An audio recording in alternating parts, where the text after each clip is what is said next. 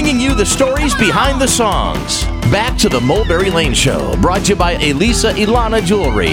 Now, here's Mulberry Lane. Hey, continuing with our behind-the-scenes look at the recording process with producer Vince Emmett here on the Mulberry Lane Show. Now, Vince just got done producing the soundtrack for the movie The Song. Now, the movie is all about music, and he's talking about recording in the studio with the actor who plays the lead character, Jed. Now, that part is played by Alan Powell, and Alan is also on the show today. And Vince is talking about the importance of vocal pitch. I was more of a director in helping him find that character. But the thing that gave strength to the character is that Alan is such a beautiful singer, that when his singing was raw, and when he found that side of his voice there in the studio with me, his pitch was so good, it had strength. Okay. And I have seen that go wrong more often than it goes well. But it's his strength with pitch and his growing up in the church and singing with choirs. The ear was trained, yeah. The ear was trained, and when you hear him sing now, Caitlin and Alan are out on the road with Need to Breathe, and they open for Need to Breathe on the current tour promoting the song. And when you hear Alan sing, you go, yeah, there's that guy with that beautiful pitch, and he's bringing strength to the song. So, yeah, pitch is an important thing. Yeah, super fascinating. So now just very quickly, go into the innuendo musically of Americana music. Americana is an interesting thing because it is a new genre. It has a title. The music has been around forever.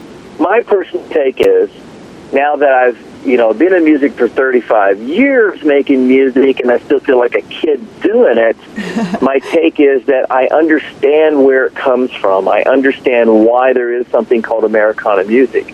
And that is, it's getting back to something that already existed. It's not the creation of a new thing. It is just going, we've heard auto-tuned voices. Mm-hmm. We're hearing country music, and there's some great songs and some great artists out there, but we're hearing a lot of production that's not country. Right. We love bluegrass. We like a little bit of Memphis blues. We like some soul. And we sing it straight from the heart, and we don't overproduce it. We don't auto-tune anything. Okay. It's a storytelling genre. Merle Haggard was on, and they're interviewing Merle Haggard's band. And some of these musicians have been with Merle since the very first day, wow. 40 years of playing with Merle. Mm-hmm. And they asked them this interesting question I've never heard anybody ask a backup musician before. What is it that you're trying to accomplish when you play behind Merle? And I think their answer really kind of is a foundation of what Americana music is. Okay. Their answer was this: we try to support Merle's stories and not draw attention to ourselves, but support that great poetry. I went, there it is. Yeah, that's incredible. We are living in a time, not across the board, and I don't want to throw a blanket across anything, but most of the musicianship that I hear on modern music is a look at me, look at me, look at me. Right. Mm-hmm. And they are completely trying to go, I want to be a part of the fabric behind those beautiful stories that Merle wrote. They don't want to get in the way of that. That's what I hear in Americana music, and that's what I'm so glad to be a small part of and to be a part of the community that is supporting that, where that Irish melodies came through the eastern coast and the northern part of the eastern coast, and it met years and years ago. The slaves from Africa had the one or two string banjo and had what became blues and became that music. And when those Irish melodies met that slave music on that banjo, that's where American music was born. And the fastest place and the purest place you can go today is what's called Americana or bluegrass. That's what it is to me. Really great description. You can picture it and hear it all at the same time. That's awesome. So now what's next for you? Sleep. I bet. And I bet that's not coming too soon, is it? No. Even though my studio is on my farm outside of Franklin, Tennessee, and I have 3 or 4 guys that work out there with me, and we're just working on one film after another. Even though we're so close to the house, when I'm engulfed in a project, I try to balance family and everything, but still there's just those times towards the end of a project where Daddy's gone. Yeah, those deadlines again.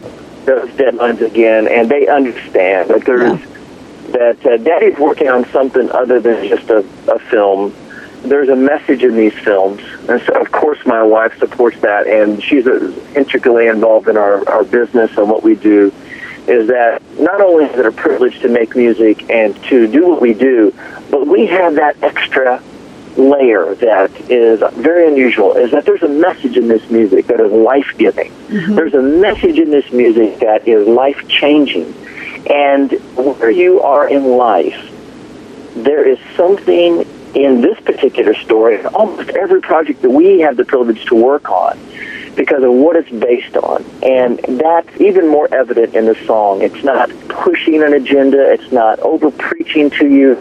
But if you sit down for almost 2 hours and listen to this film, there is something that's going to meet you where you are. And if you're struggling with something, you're going to find yourself in the film, and you're going to find a way to move from A to B to C and change that thing or get through that thing that's a struggle for you. And that is a completely different layer in life, to be working on something that's just music or something that has a message like that that's life-affirming. Movie soundtrack producer Vince Emmett here on the Mulberry Lane Show. Next project is God for the Rest of Us, a very unusual reality show from City Films that just finished the song. It's about the Verve Church in Las Vegas, Nevada, meeting place for people that work in the Las Vegas world. Okay. There's a fire-breathing clown, a girl that works in Cirque du Soleil, there's a Britney Spears impersonator. But these are all people, with a struggle in their life. They've really found something at Verve Church, and it's a story about that church. It'll be an interesting show. What I've seen so far is very, very interesting. I bet. I've been given the opportunity to do this, and sometimes the song that you're working on is more about the people that you're working with and where they are in life and how they relate to you. Uh-huh.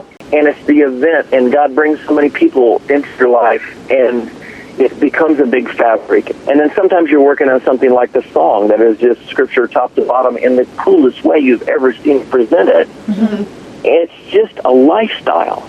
Okay. And I can't imagine doing anything else, but again, my mom's words, God gave it to me and God can take it away, drive me to do a good job every day, to love on the people that come our way, and to remind everybody around us, today is a privilege.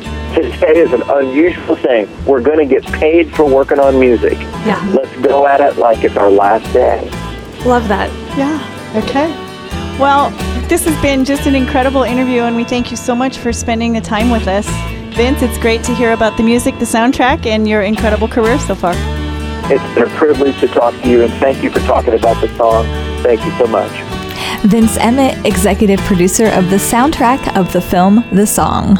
We'll be right back with the leading man in the film, actor and singer Alan Powell. Keep it here with your radio sisters on the Mulberry Lane Show.